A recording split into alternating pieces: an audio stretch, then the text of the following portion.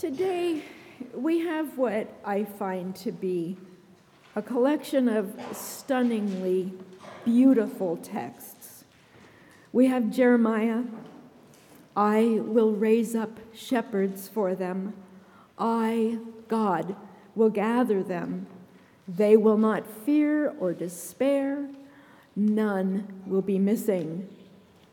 And from the Psalms we hear this: God is our refuge and our strength, a river whose streams make glad the city of God. Be still and know that I am God. In the letter to the Colossians, may you be made strong, have patience to endure, joyfully giving thanks. Be one with the saints in light. And from Luke, when they came to the place that is called the skull, they crucified Jesus. Somehow when I get here, I hear the sound of screeching brakes on the highway. I see horrified faces, and I have to wonder, how did that get here? Where did that come from? It's so jarring. Well, I can tell you where it came from. It came from Good Friday. And the answer to your next question, if you're wondering, is that it's read here today because this is the feast of Christ the King, or the reign of Christ as it's becoming more known now. And atop that cross, way up there, high up, someone wrote, King of the Jews. And some people believe it. But we, along with many through history, are and should well be baffled. Baffled. Jesus never claimed the title of king for himself. He never lived as if he were striving for such a title. We all know kings are not born in stables. Jesus called himself shepherd. Good shepherd, in fact, a harking back to God's promise in Jeremiah's words, I will give them a good shepherd. Now, I don't know about you, but I just don't need Jesus to stand as king.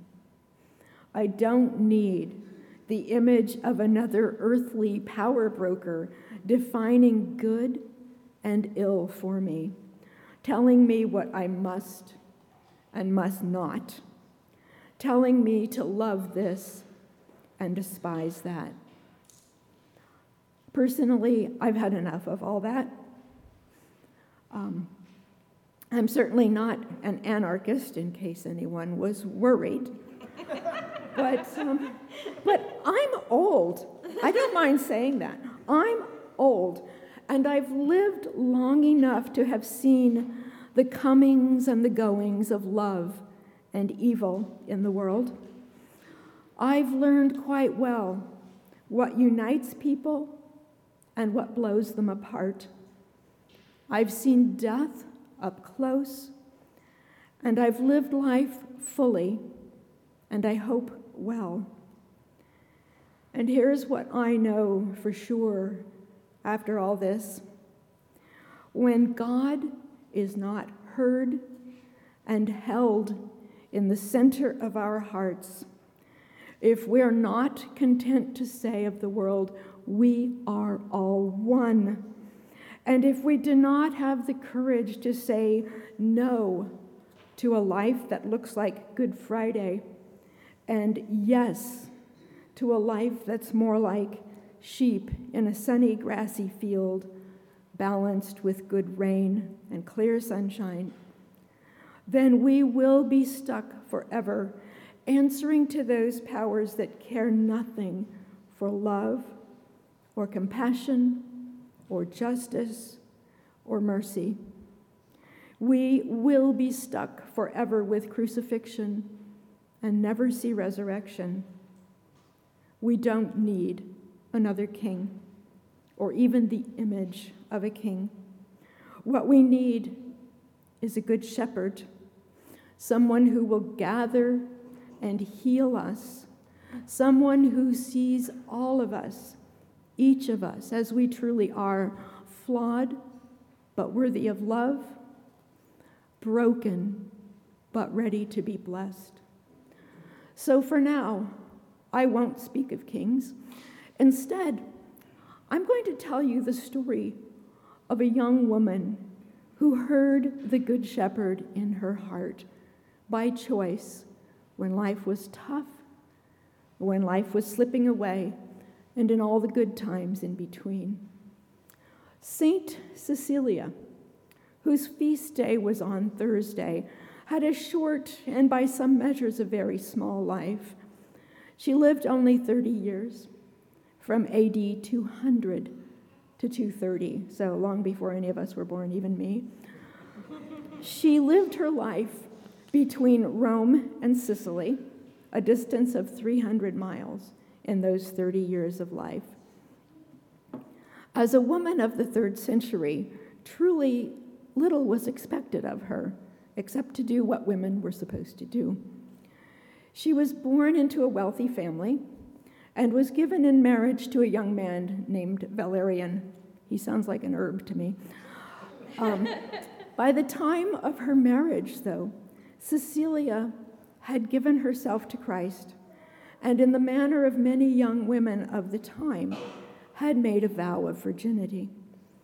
Cecilia was oddly courageous for a woman of her time, and rather than fearing what was happening to her at her wedding, she chose to confront it head on. During her wedding, she sang to God in her heart, or as some recount the story, heard God singing to her. Either way, there was comfort in that song and a sense of new courage. On her wedding night, she informed her new husband that she had indeed taken a vow of virginity, a confession which could well have led to a tragic and immediate end. But long story short, Valerian took her at her word, and together they worked to show others the face of this God who held them fast. In the end, Cecilia and Valerian, along with Valerian's brother, were put to death for their faith. No doubt the music of comfort and courage rang in their hearts through all of it, because that is what God's music does. It stays. We now know Saint Cecilia as the patroness of musicians. We don't know whether she ever sang aloud, don't know if she could have been in a choir. We don't know if she was a musician of any sort. We know she lived. We know she died, how she died, and why. We know little else. But that God's music played in her heart and sustained her, I believe. And that gives me hope. Cecilia's belonging to God, her connection to God, was grounded in her desire and her willingness to listen constantly to the song of love. God's music defined Cecilia, and it opened her. It drew the limits of her life, and yet it also set her free. We don't know the words of Cecilia's song, what she said to God or what God said to her, but whatever the words, they were enough. Maybe they were some of the words we read today. I, God, will gather them. They will not fear or despair. There is a river whose streams make glad the city of God. May you be made strong, have the patience to endure, and may you know yourself among the saints in light. The words and the notes, whatever they were enough. God's songs, God's music has always been enough, will always be enough. if we are willing and have a desire to hear. When God sang the beginning of time, note by note, into boundless, timeless space, it was she, God's own self, that scattered among the stars, wove a ribbon across the cosmic plane, wound into hearts ready and waiting their turn to beat. Once the song echoed primordial, like water on air, like air across stones, like stones shape-shifting into desert sand, forever moaning against the wind. It was the sound of stardust sifting through virgin skies, a sense of life filling the void. But then one day, it was gone, swept up, bundled off to inky pages, threaded together, bound to gather dust in dustless vaults. It was tamed. But now, the strings have frayed and snapped. Listen, this is the sound you get when the notes are set free to wend their own way across the heavens. The music drifts into us as on a springtime breeze, and all that is alive in me swirls and hums. It vibrates, draws the fire of restless air into my ill-readied lungs. This music, gone boundless, gone rogue, will not leave us. It will echo through our hollowed, hallowed bones, pour like blood through our veins, like hope through our waning hearts. The deepest center of my spirit calls out, I am saturated by this. How must we respond? My arms say, wave wildly, like the arms of the tallest tree in the wind, for this is a tangy sap, not willing to idleness. My feet say, dance, for surely this is the sound of shooting stars, the thrumming of cosmic feet. You must see the universe is dancing. Surely then, we must dance. My heart, though, skips half a beat and then fly. It says simply, fly. And I know my shepherd will see me as I wind through the universe, note to note, sound by sound, until I at last am gathered, until we are gathered, the broken bits we all become in this world are mended. Then we become the ancient song, singing in other hearts and echoing among the stars. Music, as Cecilia well knew, is a thing of magic. It is of the heart, born in moments of inspiration, sounded into the world for comfort, for hope, for courage. Music is a shepherd. It has the power to guide us, gather us, unite us, define us, and move us forward.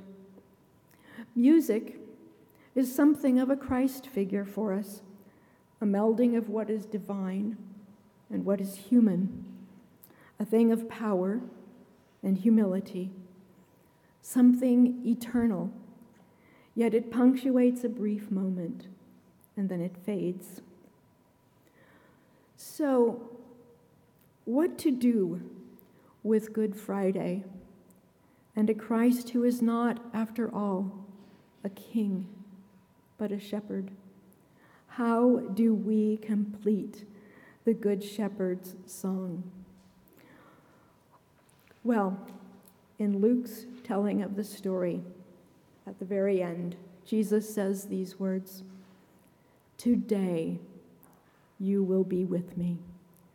Today I will sing and you will fly. You will sing and I will hold you. We will sing our way through fine pastures and out among the stars. Today you will be with me. The words of our Good Shepherd. Thanks be to God.